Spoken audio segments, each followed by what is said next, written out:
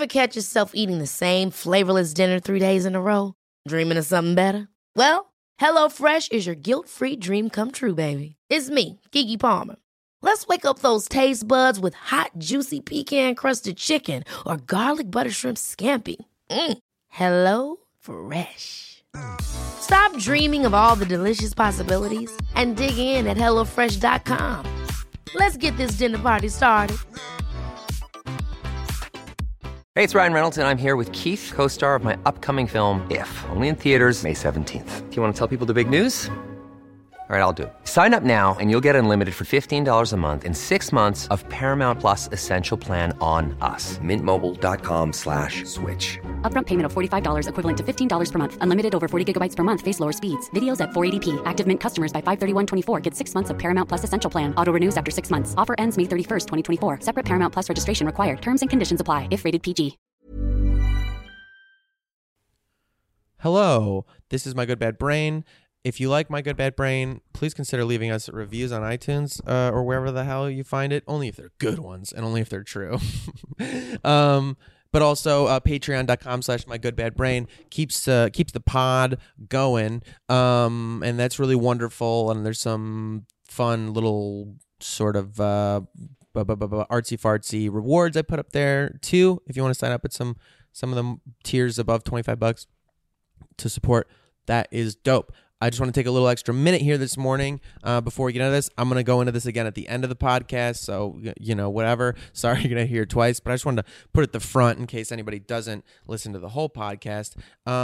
If you were considering this being the week that you finally felt like dropping some dough on the Patreon for My Good Bad Brain, I would ask you to take that money and give it instead to somebody who is a listener of My Good Bad Brain. And as I've said on this podcast before, I think my favorite thing that's happening with this pod is it's creating this small little network, I think, of connected good bad brains. And even if there's silent connections, secret connections, this little web of knowing other people are out here struggling and surviving and even motherfucking thriving, I think that is really wonderful and a real help. On that token, the name, there's 2 Instagrams. Check out I Need Some Backbone, just like it sounds, INEEDSOMEBACKBONE on Instagram. It's a listener. Their other private or personal, I don't know, is Narkill, GNARKKILL. But there's someone who is just like one of us good bad brain listeners, they're looking for some assistance.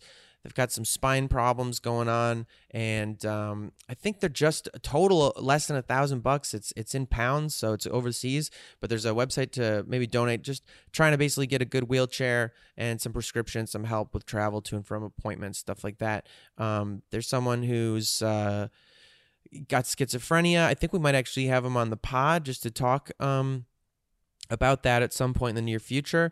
I'll share this stuff on my Instagram too, but thanks for listening for those first few minutes and considering if you had a few bucks you were going to give to my Patreon or something else, or use to buy a coffee or something today, $5 latte instead of just doing it at home. Consider giving that instead to Narkill, our friend I Need Some Backbone, Holly Mary, because I think that's fucking nice to do. And a big theme of this pod is going to be about showing up for other people and how much that can help our own experience, I think, to get out of our own experience. And, this is so doable, this amount of money. It's not a huge amount of money, and I don't know. I think the amount of money you spend on groceries, people have no idea how much that can fucking change someone's life. For a lot of us who have experienced or still experience living paycheck to paycheck, a little bit goes a long way. And sometimes we're really living close to the edge, and then something horrible like this, like having some real spine problems you need to deal with, can come along. So I don't know. I haven't done this before on the pod, and I'm really fucking rambling too long. But check it out. I Need Some Backbone, Narkill. Consider throwing a few bucks that way to just help out that problem. It's a human being who also listens to the pod and is part of our little network of good bad brains. Let's help out if we can help out. Okay? All right. theme music, and then into this week's Brain Breather. Thank you for sitting through this 4-minute long thing. Bye. Welcome to my good bad brain. I'm a normal person, so I'm insane. I've got depression and ADHD, but I'm doing better since I medicated me. I'm still not always sure whether I exist or what being a person even really is, but I figured out a long time ago that being alive is beautiful.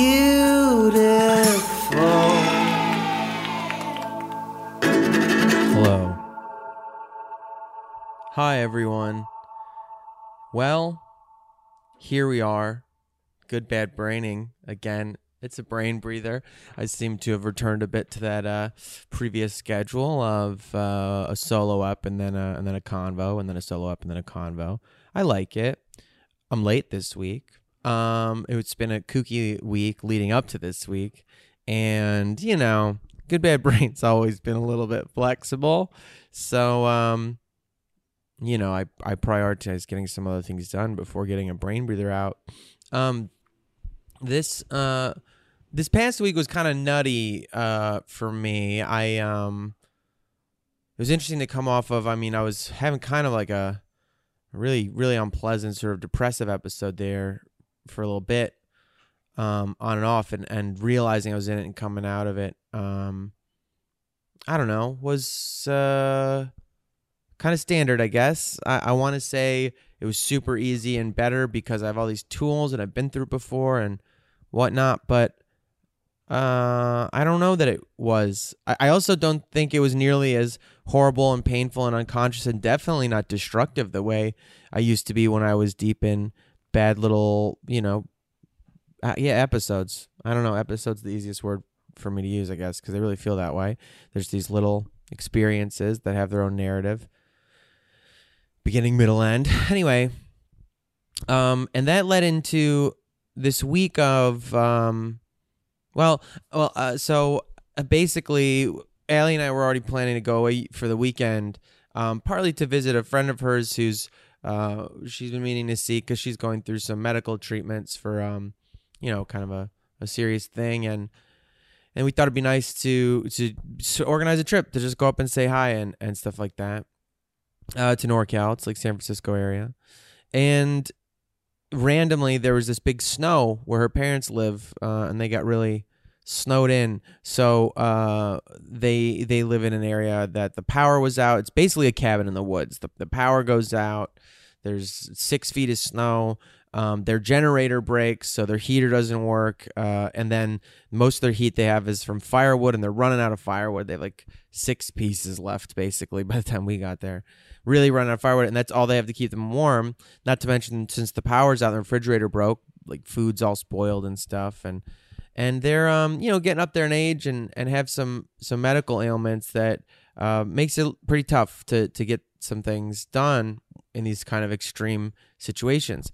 So we kind of hightailed it up there, and what ensued was like the strangest karmic week. Like, I don't know what was going on. We're trying to get out of town. Of course, the day of work and everything and trying to organize things sooner means we're getting out of town later than we wanted, still ahead of time, just to get there as soon as we can. We literally called like the sheriff's department up there to send some firewood ahead of us. And it was just nutty. Like, we're buying this generator at 10 at night and getting ready to psyched up, drinking these big colas, to get out of town. We'll drive for a long time as far as we can, get a motel if we have to, if we get too tired, and just keep going in the morning. And the whole 5 ends up being blocked, like 35 miles out of LA. It's like this semi truck turned over and was going to block all lanes of the highway for at least another 4 hours. And we were just like, what the fuck? Okay, we'll turn around. We'll drive back home. Left again the next day. The next day turns into, good high spirits, but we're hightailing up there to get there as quick as we can. We get up there. And it's good timing, definitely like running out of candles and heat and everything. We end up installing this generator in the night, getting the generator running, the power's back on. We had more firewood then because her dad had ended up going and getting some wood, but needed help unloading it from the truck. We unloaded the wood from the truck. We spent a few days shoveling snow and helping with the neighbor's snowblower and just all this stuff.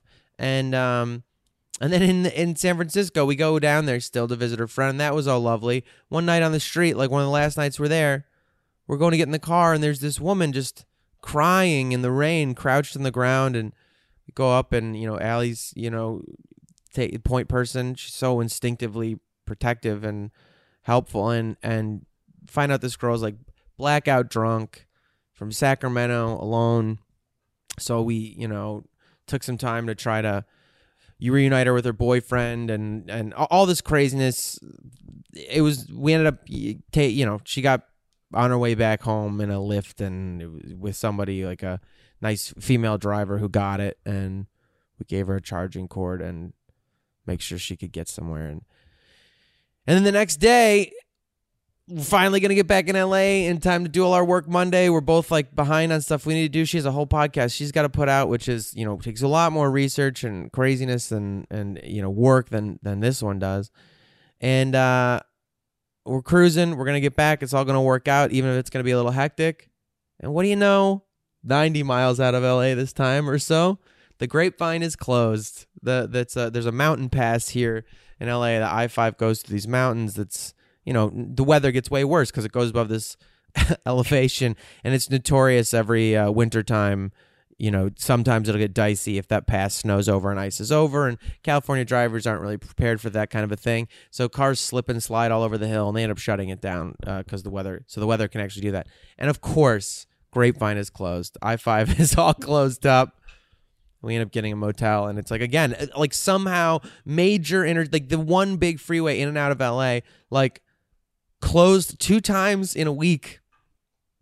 And I don't know, it was definitely a long, like kind of a tiring weekend, but I don't know, of helping people, and then also having to face these natural occurrences that were sort of forcing us to put off our own stuff that we needed to do. And it was interesting to reflect on that. There's, I don't really believe in the thing of, well, other people have it worse. It's not a helpful thing when someone has tough stuff in their life. But I do think, sure, a little bit of contextualizing and stuff can kind of help, like you put yourself in a bigger picture of where your stakes at and whatever. But I think more effective for lifting one's spirits and stuff like that about this concept about like other people being in dire circumstances or needing more help than from objective survival standpoints than you might have with your experiences with your own mind. I don't think there's a healing power at all in thinking about other people having it because everyone's living their experience. I do think there is some kind of healing, helping power in helping other people and showing up for other people. And I may have touched on this in the podcast before, but it's worth revisiting that one thing I've found is for years and years and years of my own mental stuff, I have many times found myself waiting for someone to show up for me, needing someone to show up for me. And I'm not saying that magically, I should say. Like, I wouldn't ask for the help. I do make a practice of that now, and I think everyone should cultivate that to be able to ask for help and accept it after you've asked for it. Not just, think because, it has to happen magically without you saying anything for it to be real. People can't read minds, not to be a mom. People can't read your mind. But that waiting for someone to show up for me, come fix my problems, come save me, never really works. It can, but it's unreliable, and I don't know, I don't think has a deep healing quality to it. It more has like a balming quality and, a Band-Aid sort of. And I have found invariably showing up for other people does work. I think for two reasons. I think one, the perspective of just taking the focus of healing and helping off of yourself and into the world, either in the micro or the macro, putting your focus is still on healing. And I think there's some bleed of that like you receive some of that healing energy just because you were doing the work of healing. And in healing others, it has this sort of backwards and forwards effect, helping others, healing others, that it sort of helps yourself also. There's like some energy to that seems to go both ways. And I think in a more practical sense, it gets you out of your head. It just gets you out of your head and any kind of navel gazing or focusing on your own pain and outward into your hands or into your intentions. I think specifically the kind of help that involves tasks can actually be really, really healing. And I think you can hack this for your own self, I've found, just by focusing on tasks. I think tasks that have physical qualities to them really help. I was a butcher for a while at one point in my life, and I do want to do a podcast at some point, a conversation sort of on ideas of death and food, and I don't know, I think that there's something interesting about that, where death arrives in everyday life and ethics thereof, or morality or lack of morality thereof. But anyway, I was a butcher, and I became a butcher at a really low point in my life. And even at the time, I don't know if I would have pinpointed that it was such a low point, because I was just such a maniac and being so compulsive to deal with my feelings and get out of my body. But I got into this job as a butcher, and it was really physical work, really long hours. I mean, kitchen work. Anyone who's ever worked in a kitchen or in a restaurant in a busser position or something like that knows how rough it is, like how long the hours are and how physical it is. Not just being on your feet, but then you add in, you're like moving big heavy stuff around. As a butcher, you're like moving around big pieces of animal and stuff like that. We were this whole animal butcher that, so we'd get, load-ins of like big, hundreds of pounds pieces of animal that we'd have to move around. And then also with cooking and stuff, it's very practical, physical, focused at a micro level too, at just the level of your digits, that like you're moving your hands around and you have to be careful because there's, sharp objects, and you're interacting with something physical and you're fabricating something. And this trip sort of involved a lot of that too. There was with this generator we had to install. We repaired this other one. It was just a pull string that broke, but replacing the pull string, and then the generator, was kind of in an area that we didn't feel super comfortable about the exhaust like drifting up into the house. You got to be careful with generators. It's basically like a running car engine. Produces a lot of carbon dioxide, and so we were or monoxide. I don't know, but I built this little thing attached to the shroud to funnel the exhaust away in a tube and take it outside the house or further away from the house. And I think this is a little bit maybe a way that I'll hack my other mental problem to deal with the one, like ADHD.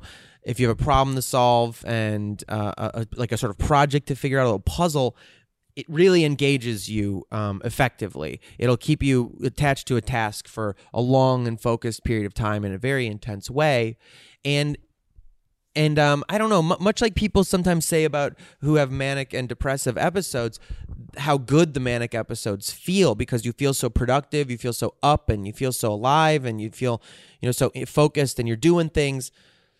I kind of think there's something to, at least for me, like hacking this one aspect of my brain, this ADHD thing, that does feel kind of good when I'm up and I'm in and I'm engaged. It feels so good when you're locked in and you have a thing you're doing, no matter what it is. The difficulty usually is just getting started on it or figuring out how to summon up that energy for things that you're not excited about or that aren't new. But that you kind of hack this aspect of yourself, this ability to focus, this ability to get into a project outside of yourself and jam in the energy of it being for helping other people. And it's hard to have any focus or energy left to fuel the depression stuff. And I have found in times like if I'm just alone and I'm having a depressy time, sometimes the thing I'll do has always been a quick hack is I'll cook something that takes a long time to cook. Usually like a stew or soup or something like that requires a lot of chopping vegetables and slicing up herbs and whatever and multi-step processes to the cooking, just because it gets me into my hands. And this trip kind of ended up being that way too. The night that we got stuck in the motel at the end of it, we ended up just working in the hotel room, working on this episode of Allie's of her podcast, and while I was doing some researching, like I felt so engaged in the researching of somebody else's thing feels energetic, like feels physical, because you're clicking away at the keyboard, and whenever I'm researching things, I actually really enjoy that, and I should probably do it more. It feels like this little hunt, and even though it's all digital on the internet now, there's an oddly physical sensation to it for me, the same way you'd have going to a library or something like that, and picking through books. You just kind of get it online, this hunt, this searching for the next answers or the next information. And I don't know, it just seemed like something to focus on and pay attention to. Be okay with myself for being late on this one. I mean, it's the nature of it sometimes, but to get something out, because I came back and there were some other projects to follow up on. I recorded someone for Good Bad Brain next week, and with Melissa Montz. It's going to be nice. I'm excited for it. It was a great conversation, but and setting up some other things, and then just projects I'm behind on because we lost days last week to work. So you're like, I'm behind on projects. But I will say my mental space coming off of this recent sort of depressive episode was really helped by these old habits that I kind of forget to employ sometimes. So I wanted to share about that, just the helping other people, and especially if you can find a physicalized project to do. I think really, really can be a way to hack our brains and basically activate our engagement systems, because the dopamine engagement system, is obviously a different one and more engaging for ADHD brains. But I have a feeling for neurotypical ones also, there's something to that, like finding a project to engage in, to hack your own sort of focus and focus it into something more external than your internal experience. If you have a hobby or some project maybe you've been putting off for a little bit, but that sounds kind of fun to you, maybe it's good to move that priority to the top of the list for a little bit and let yourself work on it. Because I will say this time away, helping some other people, not focusing on my own things, and also getting outside of my depression, which paralyzes me a little bit, I felt also gave me an opportunity to spend a little time thinking about my habits and my patterns and things that have been difficult for me, and trying to reassess some habits around beating my ADHD in particular, in these, coming, not to be so combative, like defeating it. Like there's no defeating it. I do obviously not mind sparry martial metaphors because I do a lot of jiu-jitsu, and I think there's a less, I don't know, not less violent, but less dark, I guess, scary, corrosive quality to the idea of combatives to me. I don't know that combative metaphors are the healthiest. I've been kind of trying to cultivate a self-talk, especially related to ideas of like body issues, but also just failure and slowness, I guess, like tardiness on my projects and inability to focus. The days I feel like I've lost it to my, hyperactivity disorder or focus issues and whatnot, depression even, that there's this way of talking about my body and myself like I'm a problem and being really aggressive with it. And so the idea of like combating it, beating it, I do draw attention to that language, and I would suggest you do for yourself as well, that to figure out if a combative sort of attitude really helps you. Because what's truer is learning to work within the system of my wonderful body as it is, that my brain does have these issues, but it also gives me a superpower of engagement when I can engage the tools. Like a common little thing with ADHD, even in diagnosis, is they'll say, do you feel that if you can get engaged, in something, there's nothing you can't do, and that most ADHD brains feel that way, which I think is wonderful to note, that if you can figure out good habits around your work and how to sort of hack your brain, that you can become super focused and really do great work in your life on the things that you care about with that super focus. You just need to figure out how to utilize it and trick it kind of into activating. And so I was thinking about all that and spending time, and we listened to some ADHD podcast. I've really been enjoying the ADD Attitude podcast. By the way, if anyone out there has ADD, I suggest checking it out. And I think that's kind of useful for anybody in the modern age. I think we're all giving ourselves ADHD with the overstimulus, overactivation of dopamine with our phones and stuff. But they were talking about strategies, and one of them, it was about strategies of getting work done, of scheduling. And something I'm really bad at is basically having a binge attitude around everything. And so if I don't feel like I have the time to sit and finish a project all in one sitting, there's like, what's the point of doing it? When this attaches to small tasks, that's not so bad necessarily, because you'll just get things done. But if you have a project that's going to take more than a day or more than 3 days or more than a week, or some longer term project, then I can't rely on this binge method. It creates a really unpleasant way of working for myself. It puts me behind on things, because once something's late, I'm just like, well, it's already late and it's so overwhelming. Like, who cares? Just move it to wherever on the list, just put it off more.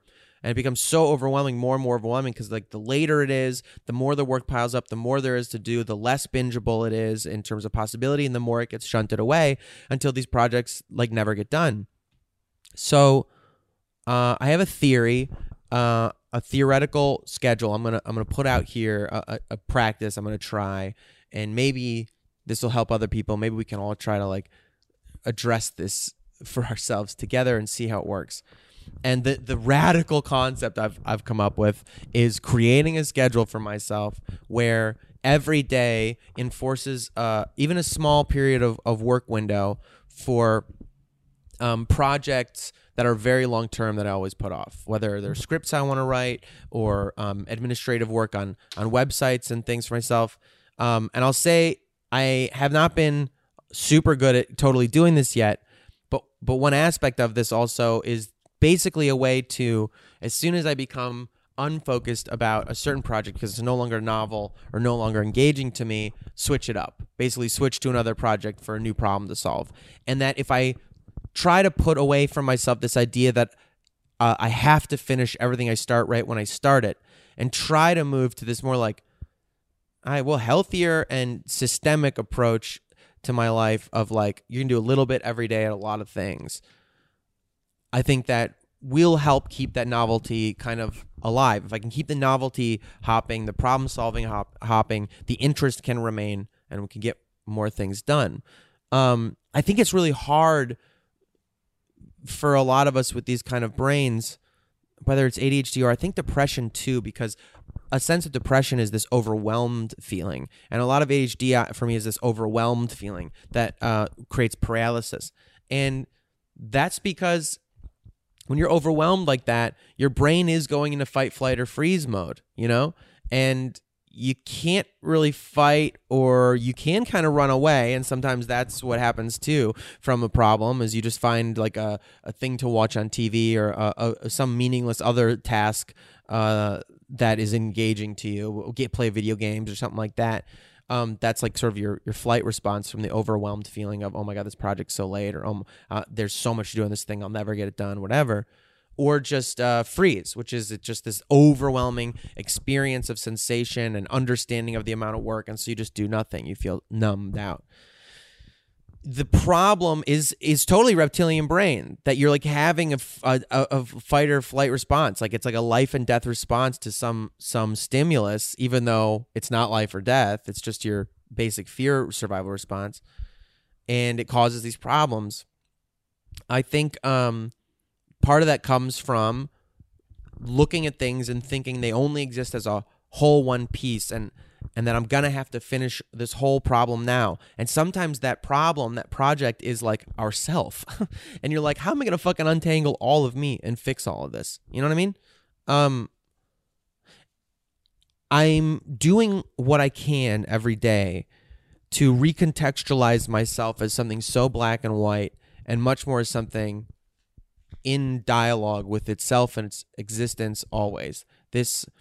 I heard once about like there's male and female climax structures, which I mean obviously is based on like human orgasm, but like I think about it a lot because you can see most of our narrative structure that we've learned in our life it follows a male climax structure. Sure, this kind of steady upwards build, like like a roller coaster that has this big bang at the top, like this is your climax, and then just kind of goes to tapers off, and it all just slumps down at the end. But that there's this female climax structure that like comes in waves that go like up and down and up and down and up and down and never go away. And I've thought about this a lot because I think it really sort of syncs up with my own sense of the universe, that like everything in my universe has to follow this basic Western mythology. Well, I mean, monomythology, I guess Joseph Campbell would argue. But that like this up, down, there's the beginning, middle, end. It's this concise closed loop thing. And I think that about my life and tasks. And when I think something's never going to end, and that can be like paying rent every month, that can be like keeping up with my health and my body, something that realizes some of these tasks will never be completed. There's going to be this constant flow forever you're going to have to figure out. It makes me feel very unsafe. It makes me feel very insecure. This thought that like this will never end. This will never end. And the thought attaching then to my neurological issues, my mental problems, are like, this is never going to end. It can be very overwhelming and distressing for me to think like this depression cycle is never going to end. This ADHD thing, you're always going to be this fucking problem that can't figure out how to do things. And you're going to have to do this forever. And that thought, you're going to have to do this forever, because I'm so attached to like, I need to close loops. I want to complete things. I want to have a black and white understanding of my universe. I want them to start and then I want them to end and that to be completed, is, I don't know, pathological for me. In trying to adjust all of that, some of this is a little bit of a Zen detachment thing. Some of them is like, just sort of contextualizing myself in my universe. Some of it is about like getting your ego out of the way, like in the sense of like almost the solipsistic sense that everything exists within your mind. That I used to call it when I was a kid, and even up through my 20s, I really thought the universe existed in me and not vice versa, and that can be very overwhelming.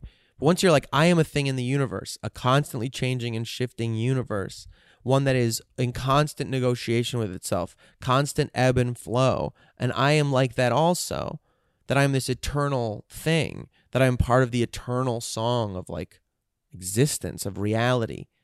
That's something I find very comforting, to stop thinking of myself as something that lives and then dies, but to turn it down into, and that there's this concise, limited time to accomplish things, to accomplish anything, to do anything with, and that you'll never be able to finish these tasks and then move on and do another one and get anywhere, that you're going to constantly be doing this flow, and then it's going to be over and you're going to be a failure. Instead of that being like, no, I'm just a collection of molecules and electricity and oxygen and carbon dioxide coming on out.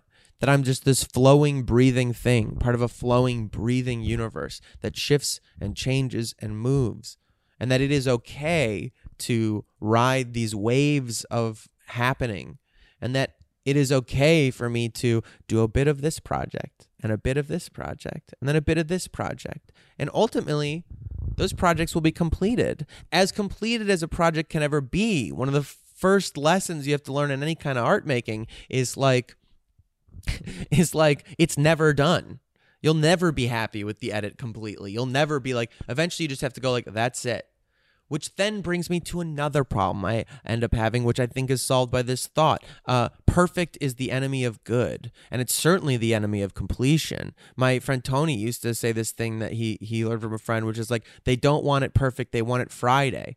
And you have to think that about yourself also, that you can make good work if you just allow it to be finished and allow it to be to happen. And the paralysis of it'll never be perfect, why should I even try, starts to go away also, because there's no longer that. This idea of perfection, of completeness, of doneness, an immutable finished project doesn't exist.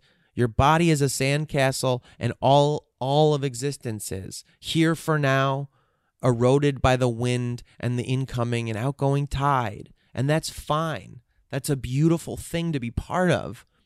Then I think we can have a lot less attachment and feelings of wrongness and rightness with ourselves and our experiences. Because how could anything be right or wrong forever and always? Because everything's always changing and moving. And that experience, that I think this is part of how meditation works, because you learn to ride these rhythms of breath, of this in, out, of this like rhythmic understanding of your universe. And as I kept thinking about this and talking about this with Allie in the car and these feelings we have, and like trying to look at the parts of you that you don't fully express or you do, and how you truly feel about things and what you're afraid of and what are you not committing to because you are afraid it will never be as good as it could be. It will never be perfect. It will never be done. I was thinking a lot about my own life and this idea of like, there are things I love. I love to make art. I love to act. I've been an actor for like over 2 decades, 10-year years. And I'm beaten down by it, and I'm embarrassed by it, because you're like, what's another 30-something, actor with a little bit of success here and there, but no career? Like, oh, a dime a dozen is what that is. Hacking it out in the world, trying to do his weird stuff. Is he an influencer? Does he put things on the internet and just make little dumb joke videos? Does he vlog? What does he do? He's really inconsistent. Does he do anything consistently? Is he on like a TV show yet? What's his deal? And this fear of being this embarrassing thing, another struggling thing, blah, blah, blah. You have the comedian in your brain. You have the voices of the comments and the internet on your brain. You know how you'd be portrayed if you died tomorrow. He had viral success with a video about throwing a woman on the floor.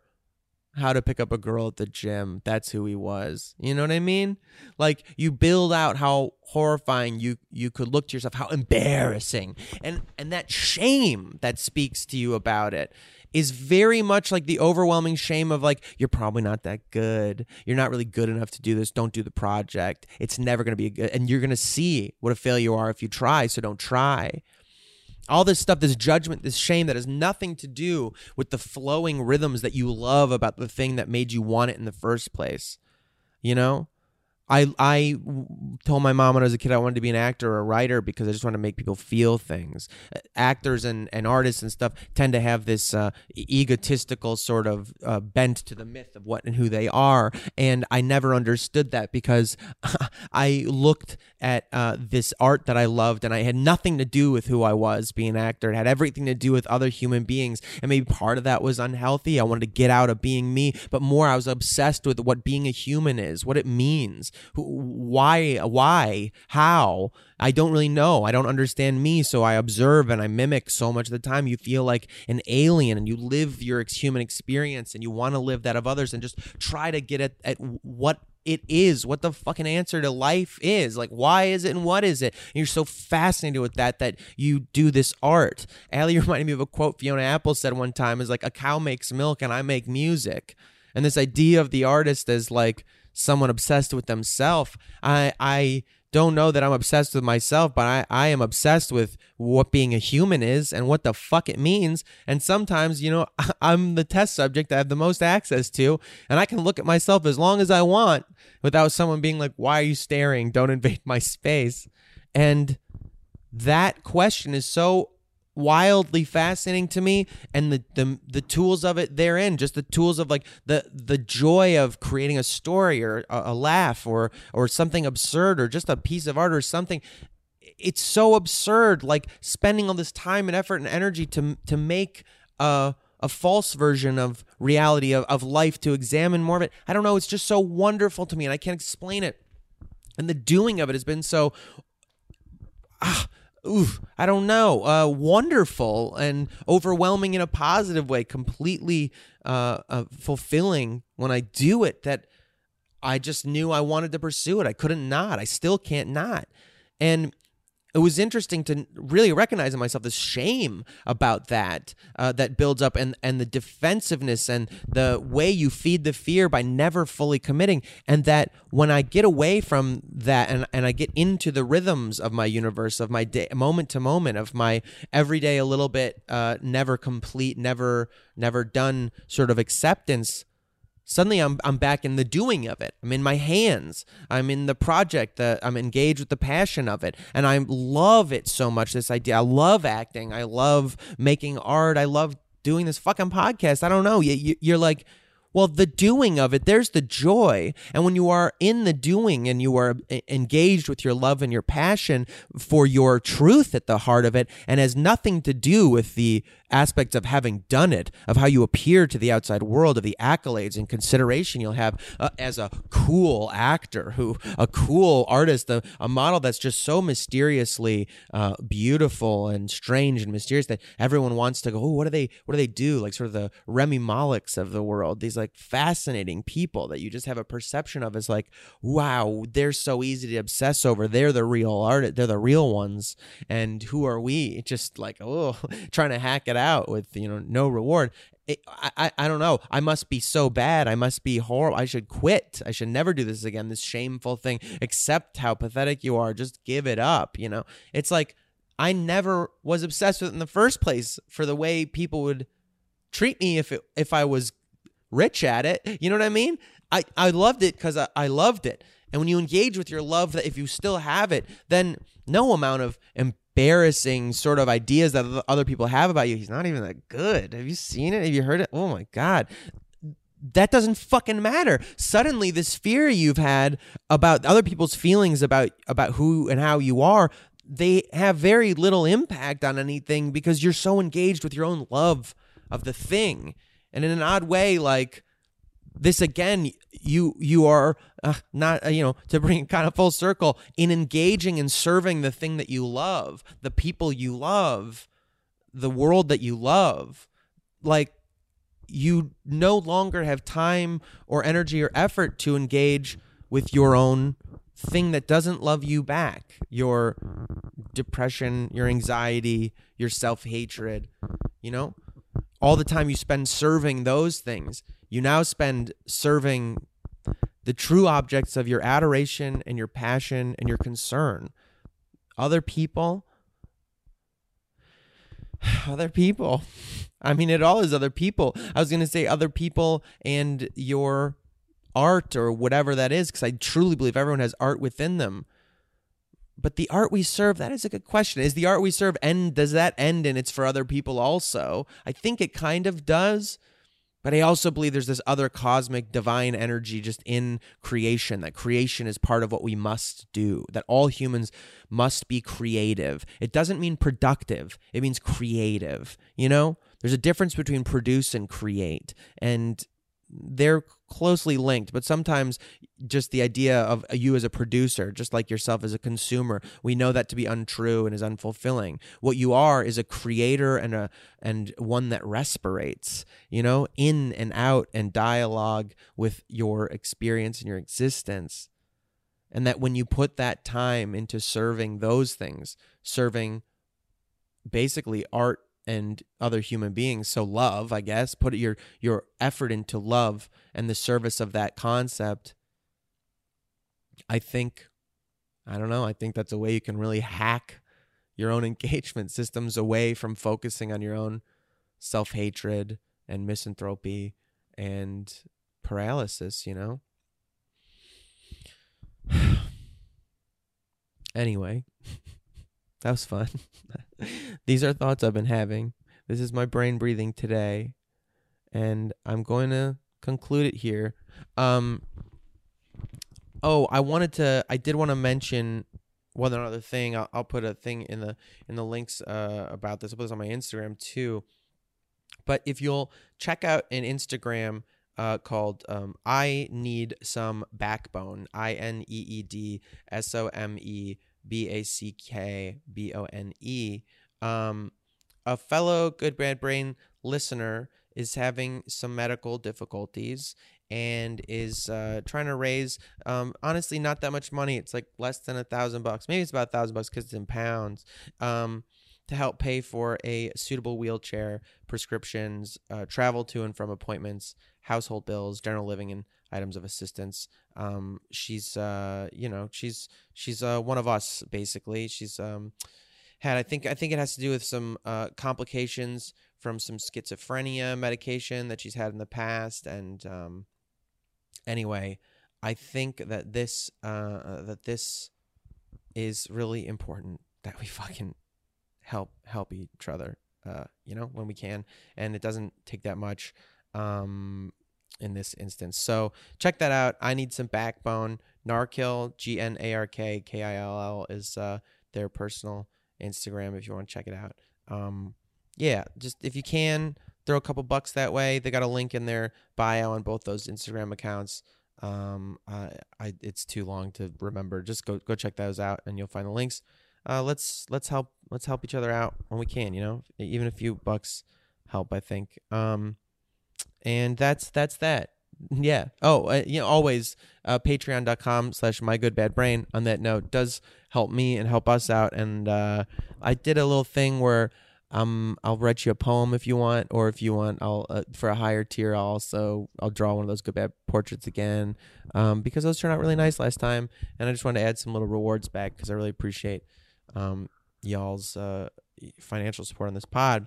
But this week, if you were thinking about giving money to My Good Bad Brain, finally, maybe you've been listening for a while and you like checking in with each other every week, if you were thinking about finally taking the dive and throwing it at the Patreon, instead throw it at Narkill, throw it at I Need Some Backbone. Let's help each other the fuck out, you know what I mean? All right, lots of love. Thanks for listening to me brain breathe this week. Next week we got some conversations. I'm scheduling some other conversations, and self-care, hydrate, be well, my friends, etc., etc. You're the best. Thank you.